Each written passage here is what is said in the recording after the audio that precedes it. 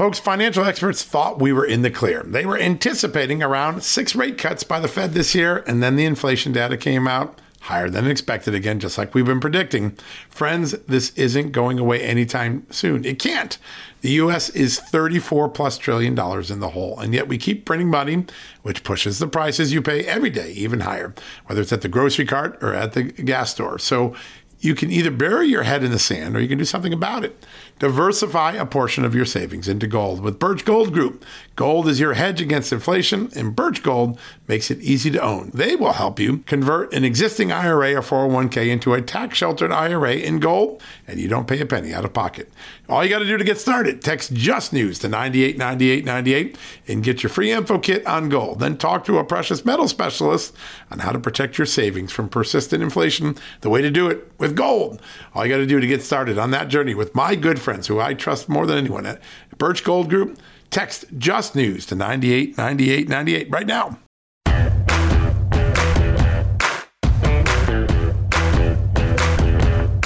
Hello, America, and happy Monday. What an extraordinary weekend. We had a lot of news breaking at justthenews.com, but no story more important than the one that broke on Saturday evening, in which the Energy Department, according to the Wall Street Journal, in a classified analysis, has concluded that the most likely origins of the COVID-19 virus was a lab leak in China.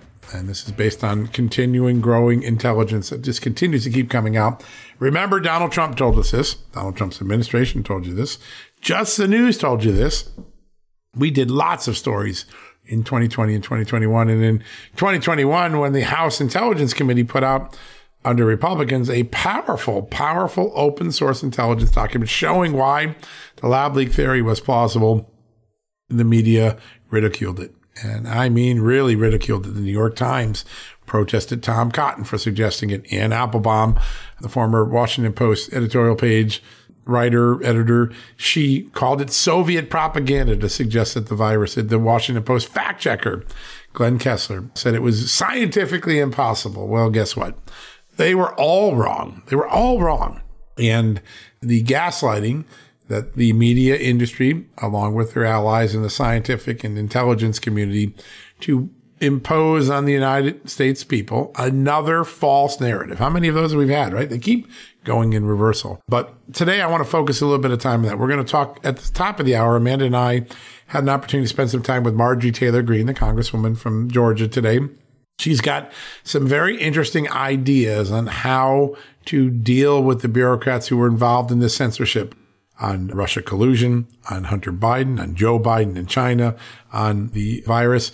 She's going to tell us how she and her colleagues in the Republican House, by the way, Marjorie Taylor Greene, much more involved with leadership now than she's ever been, just a couple of years removed from being kicked off of Twitter. That's right. She was kicked off of Twitter for something that turned out to be a legitimate question for all of us on COVID safety. We're going to start the show with her. Amanda and I had a really fun conversation with her and a lot of news in that. And then the second half of the show, we're going to do a deep dive with a journalist, an investigative journalist, who I think has done more than anyone to highlight the problems with the news media. He was courageous when he came out as a professional journalist. He was rowing against the tide. His book, The Gray Lady Winked, took apart the New York Times, not just for its modern day problems, but reminding people all the way back to the 30s, 40s, and 50s. The New York Times had serious ethical and journalistic flaws, particularly problems with the truth, going all the way back to the pre-Nazi World War II era. He challenged one of the great institutions in American journalism. He did it with facts. It was a powerful book. He's continued to do that work on things like the Russia collusion narrative that I helped unravel, the COVID narratives that were false and imposed by Anthony Fauci and his gang of thugs, scientific thugs. Ashley Rinsberg's in the house today. He's got a tremendous Substack site where he talks about this on a daily basis. We love having him on the show, and he's going to walk us through why the Energy Department's commentary this weekend, the intelligence analysis, is such a wake-up call, such a complete rebuttal of a mainstream media that took narratives from their friends in the government and ran with it without curiosity, without fact-checking, without common sense.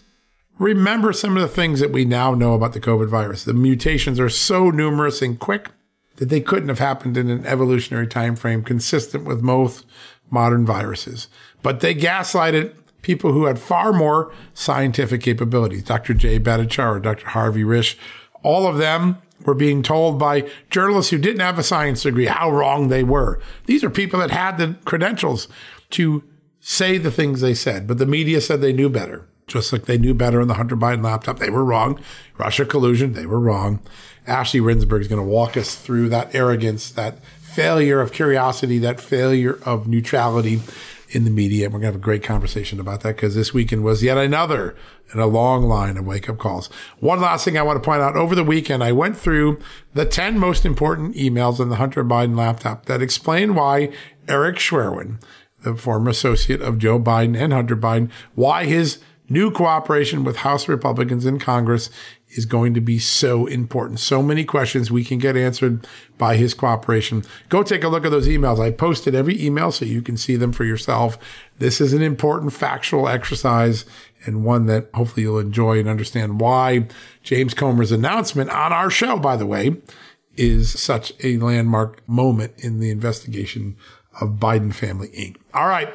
Let's not waste any time. We're going to take a quick commercial break here from our incredible sponsors and advertisers. When we come back, remember, they make it possible for us to do the things we do every day. When we come back, Congresswoman Marjorie Taylor Greene spent some really quality time with Amanda and I this morning. We're going to give you that, followed by an incredible conversation with a courageous journalist who's been calling the media out for its disinformation, Ashley Rinsberg. Folks, Field of Greens is the healthiest thing I do every day, and I want you on this journey with me. Why? It's literally one scoop a day. It tastes great. I love the fruit flavors particularly, and it's completely improved my life and my health. This is nutrition the way nature intended. When I began taking a hard look at why I wasn't feeling good and why I felt unhealthy, why I was gaining weight, why I was losing energy, it wasn't just because I had hit my 50s. No, it was because I wasn't getting the right amount of fruit and vegetables in my diet. And listen, I'm just too busy to go to the store, clean up the vegetables, cook vegetable dinners, and make sure I hit the fruit. A Field of Greens stepped in. One scoop of powder in my drink or on my eggs in the morning, and boom, I was off and feeling better. And suddenly, I was losing weight. I was sleeping better. My metabolism went up. My blood sugar went down. My cholesterol went down. And my weight went down. And my doctor said, hey, whatever you're doing, keep it doing. You know what that is? It's Field of Greens. That's what I've been doing. Field of Greens is radically different. Each organic fruit and vegetable was medically chosen to support heart and vital organ health. I trust Field of Greens to keep me healthy. I promise you, you're going to love this product. But if for any reason you don't, they'll give you a 100% money back guarantee. Now, you're going to get 15% off your first order plus free rush shipping because of the incredible partnership we have here at Just the News with Brick House Nutrition, and of course, Field of Greens. All you got to do to take advantage of this offer, visit fieldofgreens.com and use the promo code JustNews. That's promo code JustNews at fieldofgreens.com. Don't wait. Go to fieldofgreens.com today. Use the promo code JustNews for 15% off. As you write your life story, you're far from finished. Are you looking to close the book on your job? Maybe turn a page in your career? Be continued at the Georgetown University School of Continuing Studies. Our professional master's degrees and certificates are designed to meet you where you are and take you where you want to go. At Georgetown SCS, the learning never stops, and neither do you. Write your next chapter. Be continued at scs.georgetown.edu/podcast. She makes headlines almost every day now on the national scene, from requesting an audit of our expenditures in Ukraine to talking about the divisiveness in our country. She joins us right now. She is Congresswoman Marjorie Taylor Greene from the great state of Georgia. Congresswoman, great to have you on the show again. Thanks for having me. It's good to talk with you both. It is great to have you on. I want to start with something that you have been fighting harder than anyone for the longest period of time. A lot of people used to deny there was censorship by the federal government. We now have it out in plain sight. We see it. FBI, CDC, name an alphabet soup agency. They're doing it. How are Republicans going to use the power of the purse and other tools to try to stamp this out, to get it out of the mindset of our bureaucrats? Well, John, first, thank you to you for breaking this story. You were so early on it, and I have to tell you, it's personal to me because my Twitter account was permanently banned for almost the entire year of 2022 while I was a candidate for Congress. So that affected me greatly. But more importantly, it affected millions of Americans, and it affected the ability to tell the truth on all kinds of stories, from Hunter Biden's laptop to important COVID medical information. Doctors were banned. All kinds of people, and their First Amendment speech was completely violated. But now that we know that there was coordination between the DHS, the FBI, the CDC, and many different government agencies with these private companies, big tech companies, there needs to be accountability, and Republicans hold the purse strings, John. So what we need to do is we need to cut them out of the budget. Key players that played a part of this horrific abuse of our rights, they should be fired, and we can do that with the Holman Rule. What we can do is we can easily take a pencil and cross out their salary. We can cut out their divisions out of their different gigantic, overinflated agencies, and we can really bring accountability by doing it. But the Republican conference, our conference, is going to have courage in doing these big things because they've never been done before. But you know what? When we have a Department of Justice that's only serving one political party, and that's the Democrat, that's the ruling party, then we the Republicans that control the House and the budget need to go ahead and do it. Well, Congresswoman, if they need more courage, tell them that there is a very special document called the Constitution that bolsters their ability to use the power of the purse. I wanted to ask you, though, about one of your most recent tweets about a national divorce. A lot of folks went crazy thinking that you were talking about secession. I know that it's more nuanced than that. Can you give us some of the details of your idea of this bifurcation? Yes, thank you, Amanda. And you're right. The Constitution is a great thing, and the Constitution and our founding fathers never envisioned this over-bloated, overly powerful, invasive federal government that is really responsible for ruining our country. Here we are at over $34 trillion in debt. We're on the verge of default. Here Congress is being faced with the horrific decision to raise the debt ceiling once again. And Americans are fed up. They're also sick and tired of the never-ending foreign wars. But yet here we are, the neocons, the Biden administration, and unfortunately some of my colleagues are driving us into a ever-growing war over in Ukraine that is putting us towards the brink of World War III that no one in America wants. Our border is invaded every single day with no end in sight, and crime is out of control in America, and the moral fabric of our society is being ripped to shreds. Well, Americans on both sides of the aisle are sick and tired of all of it, and they're sick and tired of the federal government. So I simply propose that we need a national divorce where we can split into red states and blue states. And no, that doesn't mean a civil war. And that doesn't mean that you can't travel to different states and there would still be trade and commerce and so forth. But it's simply a divide because we're really sick and tired of fighting with each other in blue states. Well, you know what? If you have transition schools to change children's gender, that would be horrific, but that would happen in blue states. If they want to have Antifa burning down cities and they want to abolish the police in blue states, have at it. But in red states, we would be protecting kids. We wouldn't have drag queens gyrating in front of elementary school students. We would be supporting our police. We would be getting crime out of the streets, and we would be protecting our borders. The federal government would be reduced to a much smaller size, which means it wouldn't cost Americans so much money, and that would be a good thing for all of us. But it would have an important job to do, and that would be to support and defend our national security, defend our borders, maintain the strongest military in the world to protect all 50 states, and more importantly, get back to the role that our founding fathers saw for our federal government. Well, Congresswoman, wouldn't that just be, I mean, that sounds to me a lot like federalism, where states are laboratories of democracy. That's where most of the power resides. So states could do their own thing. Red states can have what they want in their schools and otherwise. Blue states the same. Remove some of that power from the federal government and put it back in the states. Yes, it is more like federalism, but it takes some bold actions in Washington that nobody in Washington wants to take, and that would be getting rid of our own power. We would be cutting big bureaucracies and agencies. The Department of Education would have to go because states would be in charge. What about the Department of Transportation that just taxes Americans and then turns around and gives money back to the states with a little surcharge?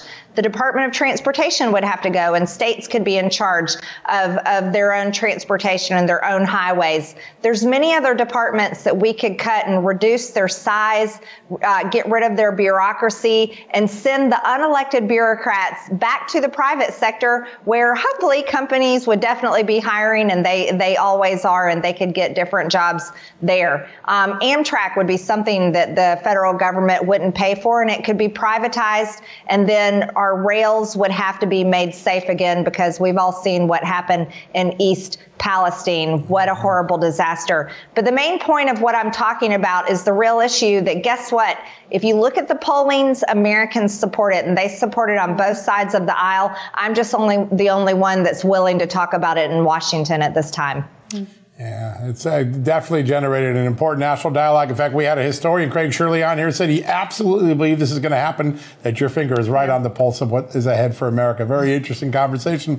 Congresswoman, you mentioned Ukraine. You're taking some pretty significant action there. You've sponsored legislation to get an audit so we understand how our money's being spent, and you've started a PAC. Tell us about that. Yes, absolutely. I introduced the resolution of inquiry to audit Ukraine. This was a resolution I introduced last Congress, and every single Republican on the Foreign Affairs Committee voted yes to my resolution, and every single Democrat voted no. So I feel very confident now in our Republican-controlled House that the Republicans in charge of this committee, Congressman McCall, who's the chair, will all vote yes to this resolution of inquiry, because no matter where you stand on the issue of Ukraine, whether you're for the war or against it, we all should be completely for an audit. And that's what the American people deserve. I'm completely against the war in Ukraine. I want to see it come to an end. I want Russia and Ukraine to come to peace talks and end this war. But you know who's driving it? It's America. America needs to stop pushing the war in Ukraine. We need to force them to come to the table on peace and end this madness right now before it leads us into more war and loss of American lives and loss of lives all over the world. Enough of that. We've seen decades of never-ending foreign wars, and Americans have no appetite for it. What we do have an appetite for is defending and protecting our own border that is largely being ignored. So I'm very excited that I introduced this resolution of inquiry, and I look forward to seeing my Republican colleagues vote yes for it on the Foreign Affairs Committee, and I'll keep you updated on where we are with that, John and Amanda. Congresswoman, we've just got a few seconds left. I wanted to ask you, you mentioned a moment ago being up against a default. What's the GOP going to be willing to do to compromise, or are you going to shut the government down? Well, what we have to do is we have to cut spending. And that goes back to what I was talking about reducing the size of the federal government. It's like an overgrown, terrifying monster in our house. It's eating all the food out of our fridge. Yep. It's making a mess everywhere, sleeping on our sofa, and leaving our doors and windows wide open. So what we have to do, Republicans, we need to go line item by line item, just like people do in their checkbook and in their own budgets at home, just like companies that are struggling do. This is what Republicans have to do, is we have to get all the wasteful spending out of there. All right, folks, don't go anywhere. When we come back, Ashley Rinsberg, great journalist, author of the book, When the Great Lady Winked. We'll have that right after this commercial break. BP added more than $70 billion to the U.S. economy in 2022. Investments like acquiring America's largest biogas producer, Archaea Energy, and starting up new infrastructure in the Gulf of Mexico. It's and, not or. See what doing both means for energy nationwide at bp.com/investing in America.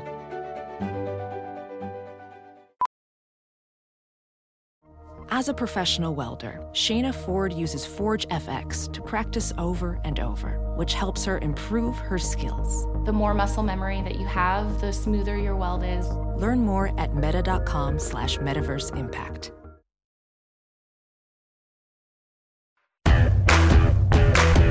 All right, folks, welcome back from the commercial break. We've been talking over the last few weeks on all of the stories that have gone in reversal, all of the mainstream news media's stories that have gone in reversal. We've seen the great Columbia Journalism Review piece done by the Pulitzer winner, Jeff Gerth, highlighting all the experiences that were there. We've seen just this past weekend, as we mentioned at the top of the show, the decision by the Energy Department to say the preponderance of evidence supports that the COVID-19 virus leaked from a lab in China, something we were told was a conspiracy theory.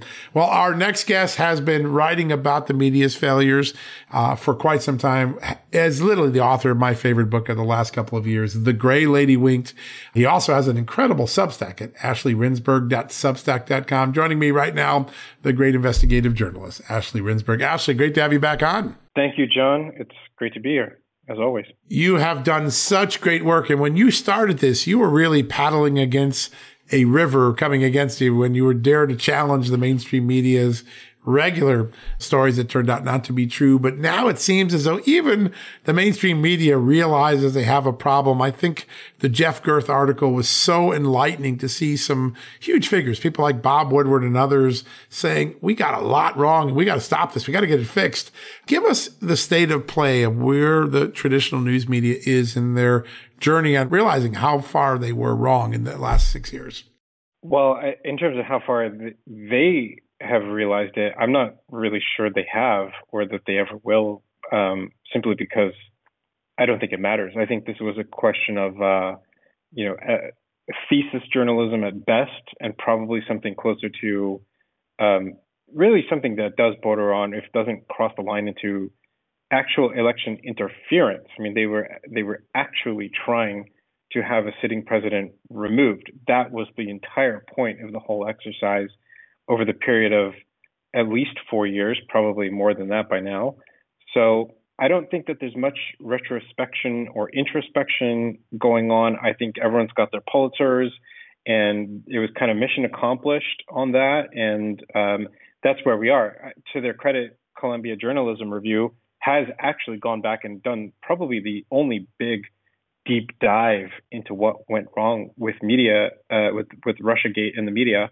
And, I don't know that there's so many more that are following after it. Bob Woodward has made a few comments here and there. And the former editor of the Wall Street Journal has made a few comments here and there as well. But this is not a reckoning, at least in terms of how the media sees it. Yeah, that is such a great point. And I look back at some extraordinary moments, and we've seen now the Twitter files, but there was a moment where Senator Tom Cotton was being censored. Ted Cruz was being laughed at by the Washington Post fact checker, Glenn Kessler, who may actually want to change his title because checking facts haven't been his strong suit the last few years.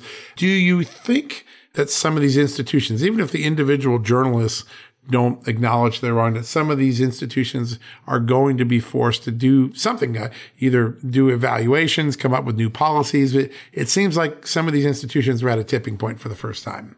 I think I would be pretty surprised to see that. Just to give a sense, I mean, you mentioned Tom Cotton. We all remember when Tom Cotton had an op-ed in the New York Times that the staff looked upon unfavorably, and they actually got up and walked out and all tweeted the same verbatim tweet about their outrage. And that was just an op-ed. The Russiagate scandal was 4 or 5, 6 years of attack that was baseless. If it had been based on evidence, that would be a completely different story, regardless of your politics. It turns out none of it was true. There have not been walkouts. There have not been tweets. There have not been even a little tiny peep of remorse. So I would be absolutely stunned. I mean, I have to say I was quite surprised that Columbia Journalism Review did this 4-part, 26,000 word deep dive. I did not see that coming from CJR, because they are very much part of the media ecosystem. In some ways, they're kind of at the center of it with the Pulitzer Prize. But they did it, and that might be because they have less to lose. They're not a for-profit entity, and they're not chasing clicks, and they're not, jealously guarding their brand. like the New York Times and the Washington Post and CNN are. So, I would welcome it, but somehow I don't see it happening. Yeah, that is going to be the sad part. I think the most reflective part was Jeff Gerth's work. Jeff Gerth is an amazing reporter. I've known him for years, and he's just an honest broker. He doesn't start with a preconception of a story. He follows the facts, and he keeps himself neutral, even when it's hard. And that's what we used to all be in the profession until a few years ago. I've looked at your book. I've now read it at least 6 or 7 times. I love every aspect of what it brings out in taking one of the greatest institutions in American journalism and showing actually maybe some of its reputation hasn't been that well earned. Maybe it's been an illusion. Do you think there's a moment in the mid 2010, 2015 period? And I want to go back to this incredible op-ed that you wrote that I mentioned at the top of the show, because you call the Russia collusion narrative the media's Vietnam War. They picked a war with Donald Trump and fought. But is there a tipping point when you look back at history where journalists just seem to say, oh, screw it, I'm putting my thumb on the scale this time? Oh, yeah. I mean, I think that was beginning in 2015, 2016, when the Trump candidacy became quite real. It started out as a media punchline, and it started out as a way for them to generate clicks. The moment they started to see that this was viable, and the moment that Trump actually won the election, that is when it all began. We had the New York Times coming out with this. Jim Rutenberg did a column about rethinking standards of objectivity. There were op-eds about it. This was the media kind of proverbially gearing up for their fight, where they say, okay, Trump is too far outside of the window of acceptable discourse, so we're going to have to readjust the standards of journalism, recalibrate it to meet the threat. I mean, they had deemed him a threat before he actually took a single action, and that's where the journalistic standards were just tossed out. So I don't think it actually all happened in that moment, but I think that was the moment where it was like the sort of point of no return. But then you got four years later, 2020, the pandemic, the BLM riots, the killing of George Floyd, those three things plus the Trump presidency, that's where it was just all out advocacy journalism. Notions of like kind of disinterested, dispassionate journalism were considered to be cute and quaint and outdated by this new kind of journalist that we saw appear. Results oriented, determine the result they want to have, and then they tailor their journalism to it. That's you just see it so often now how it happens. In fact, you can almost spot a story now that's going to turn out to unravel or go in reversal just by the language and the determination of the reporter to lead a reader or lead a viewer by the nose. It's pretty remarkable. You've done something, so has many other great journalists, Matt Taibbi and so many others. Glenn has done it. The rise of Substack, the start of things like Just the News and other new news sites. It seems as though there's a renaissance of traditional reporters going back and saying, hey, the traditional media is messed up. We're going to start a new media. Do you think that trend line continues, and are Americans beginning to embrace what is really the alternate media, but the alternate media may actually be the original media? Yeah, I definitely do. I mean, I think that's a great point you make when we think about early news pamphlets, like the kind of thing that Benjamin Franklin was doing with his own printing press. Very, very hyper local or hyper focused on a single issue. And that is great, important stuff. What we saw with the mainstream media was just this huge corporatization of news, where you have 90% of the news media concentrated in the hands of 6 companies. And the stakes are so high, their overhead is so high that they're always chasing scoops. They're chasing page views and clicks and subscribers. And they can't just do the normal kind of sane, sober journalistic thing that you can do on a smaller scale. So I think that return, even from the business model perspective, makes so much more sense. We're seeing it, like you said, you guys, Substack, independent journalists, and that's across the political spectrum. That's not necessarily right or left or anything. It is really across the board, and I think that is a great trend. In our history, whenever we've had moments like this, it's always been the idea of a free market competition that has solved so much of it. And I think now the free market pressure on the traditional media is probably going to certainly create some alternatives, if not maybe change some behavior on the backside. I'll say this.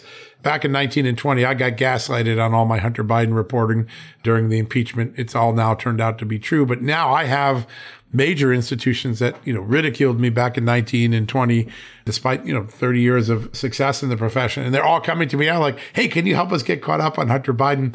I see in the background people now starting to come and realizing they got to get right with the American people, at least in pieces. They may not get right in every part of it, but that is encouraging to me. And it's probably a sign that this new competition of Substack particularly is beginning to have an effect. It's very, very exciting to watch that.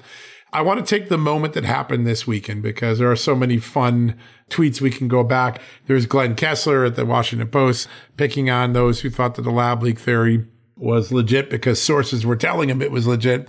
There is Anne Applebaum, who used to be I think a New York Times writer and certainly was part of some of these disinformation things. She basically calling the lab leak theory a Soviet propaganda. When the Department of Energy, which is now the fourth or fifth intelligence or federal agency to now say the lab leak theory is extraordinarily plausible and likely, when you look back at the journalism of 2020, how do you diagnose how so many big institutions and big names got it wrong? I think they were doing a lot of what was going on with the Hunter Biden stuff, which is that they were taking their cues from government in one form or another. So in Hunter Biden's case, we had this kind of farcical letter of 50 former intelligence heads coming out saying this is totally fake. And then the media just runs with that because they were, the government leaned on them in some form. And this came from, in that case, the executive branch. In the case of lab leak, it came from the science establishment. It came from Fauci. Fauci was handing down information. The pipeline was the science media. That would be journals like Nature, like The Lancet, like Science Magazine. And these consumer media journalists covering the topic would go and look at The Lancet and they would go look at Nature. They would do zero investigation.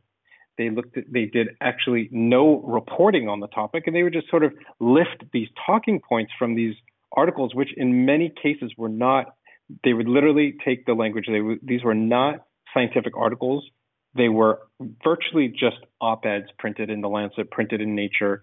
So this was just a hierarchical information structure, mostly coming from Fauci, that the rest of the media just hoovered it up, sucked it right up, splashed it across, and made it gospel.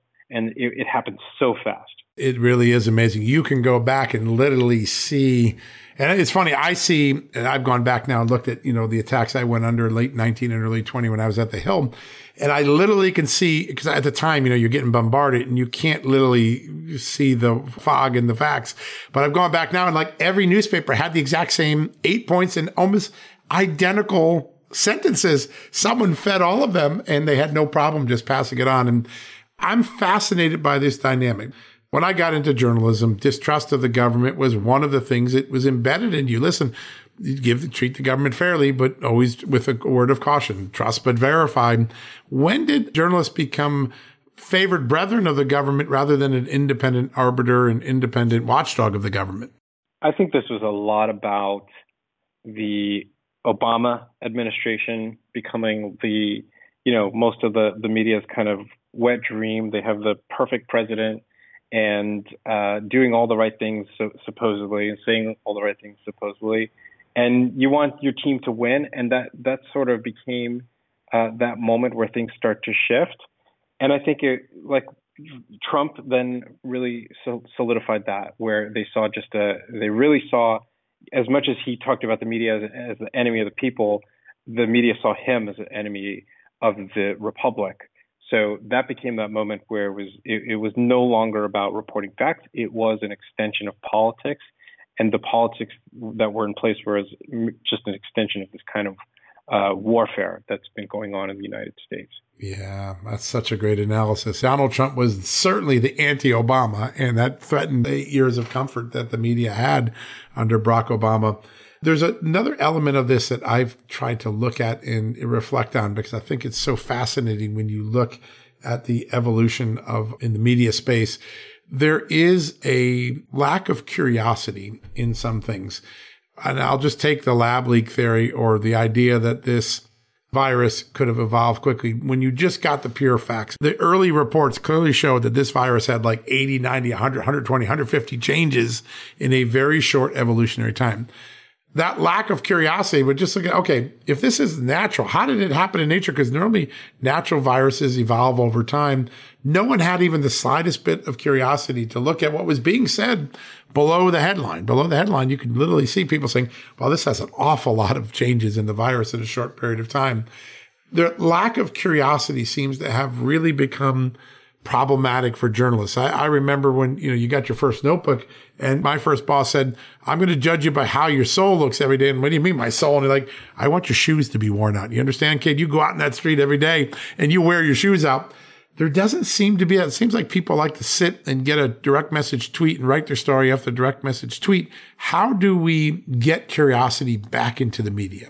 I think part of it is trying to get away from this idea that journalists are supposed to be stars.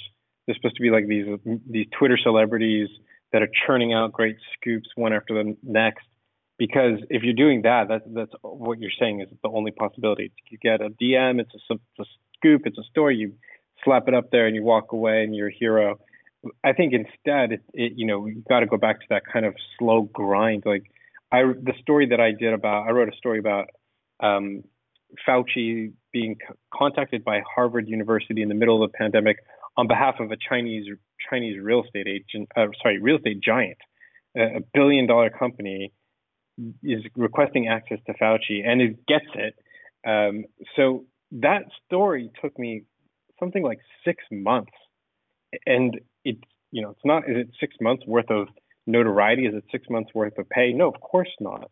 But it's an incredible story to write, and I think if you get away from the celebrity, if you get away from the so-called glamour that people are chasing after in journalism today, and you get back to the roots, then that's where the good stuff happens. And of course, it is happening today. There is a ton of it out there, but you really got to search. You do have to search, and you find it on places like where you do your great work on Substack and some of the new sites that are coming up that are really trying to practice journalism and do it in a different way than the pack that's been following it. As you look out over the next 6 months to a year, I suspect there's going to be many more reversals, right? There'll be more reversals on COVID. There'll be more reversals on Trump.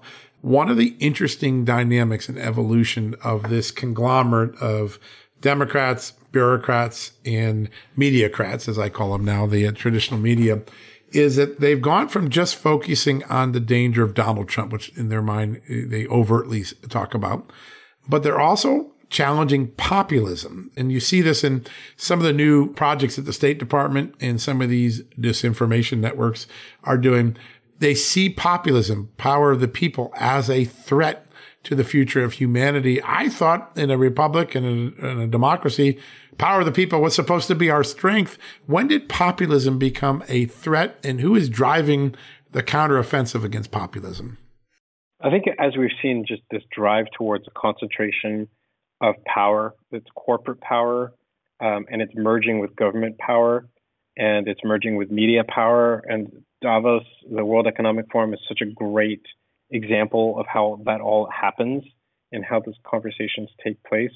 And the people in power understand that top-down control works really well for them, and the media is part of that power structure. There's just no doubt about it. I mean, I was at Davos this year, and you walk down the main street there, and you got the Politico house, and you got the MSNBC and the CNBC house, and they're all a part of that game, and they know that they do well by it. So I think that's where a lot of this anti-populist notion comes from. It's a threat to that kind of power, and for whatever reason, that power base has largely become, not totally, but largely become blue, democratic.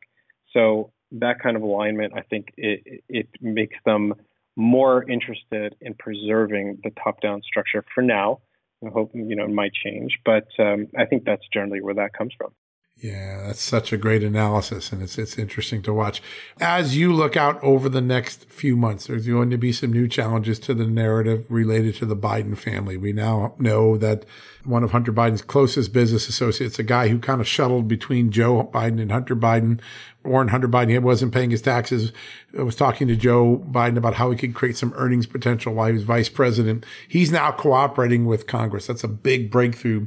Some of the other uncomfortable truths, I put those in quote marks, about the Biden family are going to be challenged. And we're going to now realize that some of the things that the media told us about the Bidens, forget about the things that have already been debunked, or they're going to get challenged as well. What should we be watching in the media? What are going to be the telltale signs of how the media deals with this?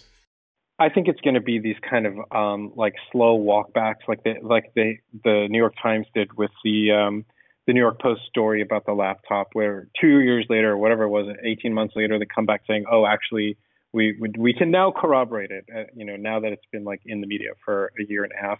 So this kind of slow, underhanded stuff that doesn't actually reflect the magnitude of these stories, you're going to have to like look very closely, read between the lines to see that kind of those shifts take place, because they're not going to want to come out and say this stuff. And I think as Biden starts to understand that he's painted himself into a corner, to use a phrase by David Sachs on the All In podcast I was listening to, there's going to be a shift in policy, and I think the media is going to probably front run that for him, so that there's going to be a bit of cover. They're going to look for the op-eds coming out saying we need a negotiated peace between Russia and Ukraine, and that Ukraine can never win the war, and that's going to be sort of paving the way for Biden to get himself out of that corner, because there is really no other way out.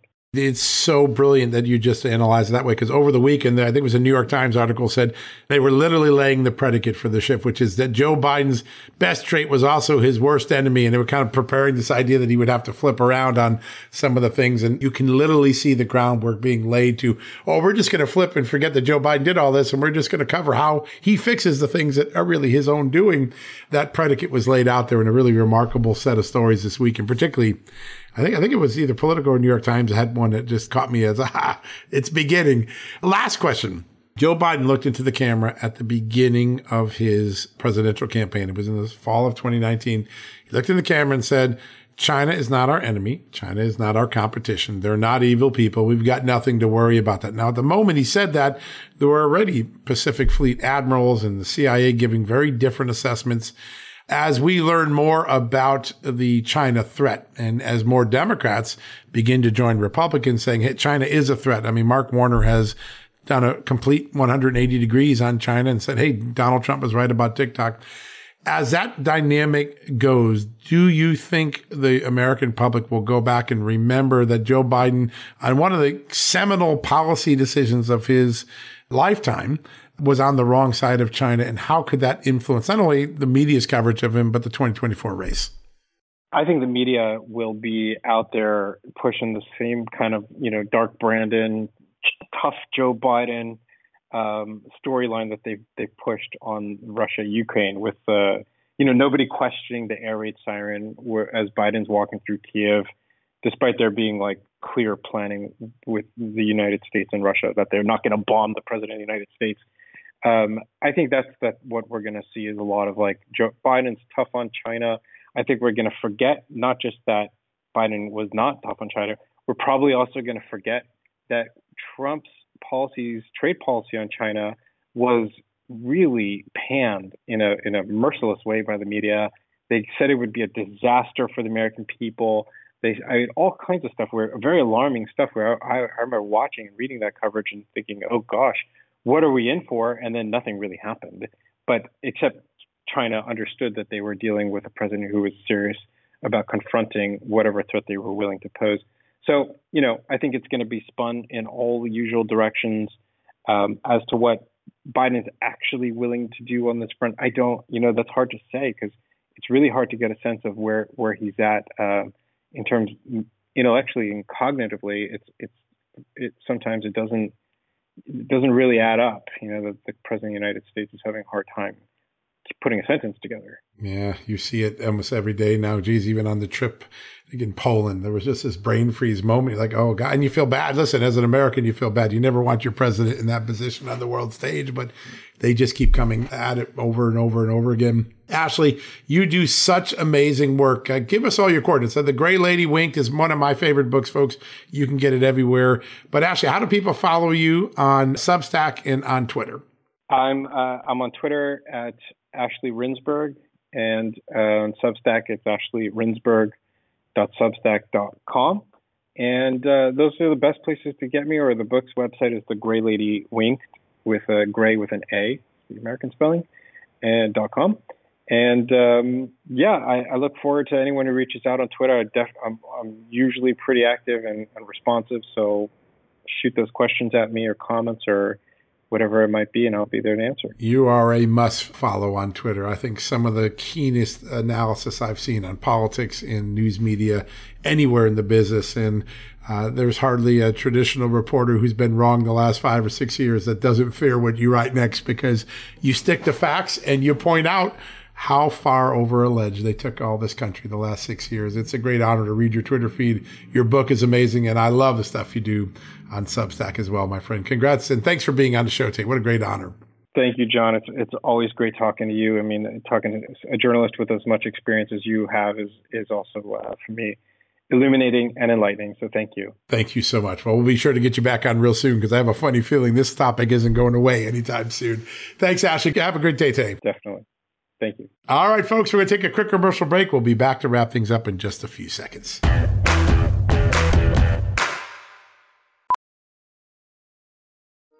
Welding instructor Alex DeClaire knows firsthand how VR training platforms like ForgeFX can help meet the demand for skilled workers. Anywhere you go look, there's going to be a shortage of welders.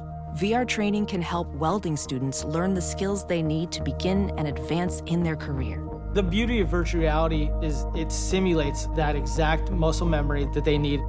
Explore more stories like Alex's at meta.com/metaverseimpact. Have you heard you can listen to your favorite news podcasts ad-free? Good news. With Amazon Music, you have access to the largest catalog of ad-free top podcasts included with your Prime membership.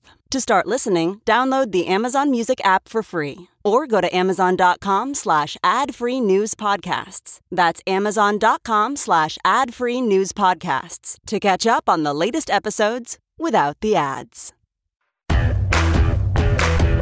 All right, folks, what an incredible conversation. A big thank you to Congresswoman Marjorie Taylor Greene, who's so busy these days.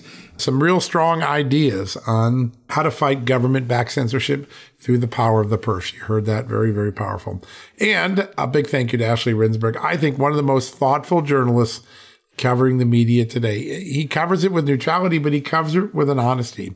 Listen, we all need a functioning, honest media, neutral media for this country to be as great as it can be. Right now, we don't have it. We've got a propaganda arm of the Democratic Party and the federal bureaucracy. All the institutions we were taught as journalists 30, 40 years ago to treat with a healthy dose of skepticism, we now see the media in bed with, and it keeps coming at an enormous expense at the credibility of the news media.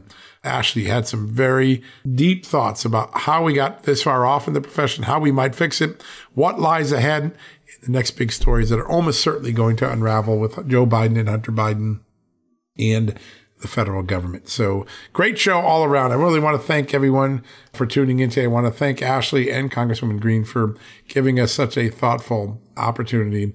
And before we go onto our rest of our business today, we can go into the evening hours with family and kids in school and basketball games and volleyball games and whatever's on the agenda as mom and dad, grandparents, business colleagues. I want to shout out one of our great projects that we have going here, COVIDtaxrelief.org. I'd like to take a moment and welcome this new sponsor, the Consumer Tax Advocate. There are so many things going on in the business space, and all of us who stayed open and paid our employees through the COVID crisis know what it took to survive that time.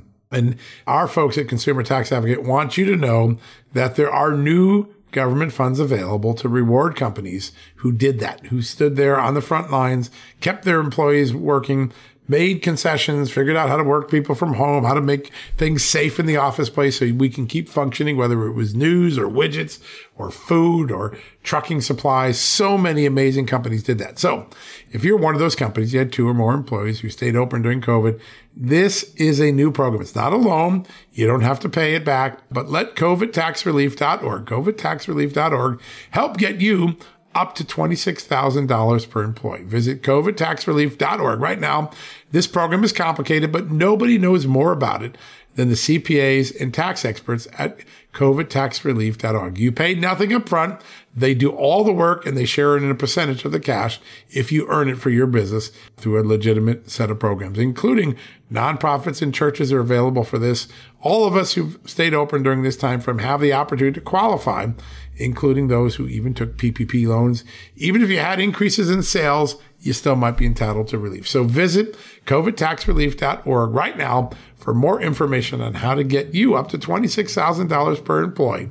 That's covidtaxrelief.org, covidtaxrelief.org. All right, folks, that heads into the evening. It's time to get to family life, private time, maybe pop open a beer, watch a basketball game.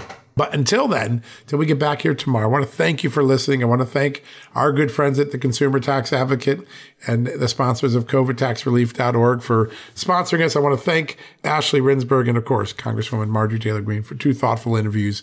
We'll be back tomorrow. And in the meantime, if you need a news fix, you want to know what's going on in the breaking news world, we got you covered at justthenews.com. You can subscribe to our letter at justthenews.com/newsletter. You can download the iOS, Apple, and Android, Google Play apps and have a way to both watch, read, and listen to our content like this great show. All right, folks, God bless you. We'll be back tomorrow with another edition of John Solomon Reports, the podcast from Just the News.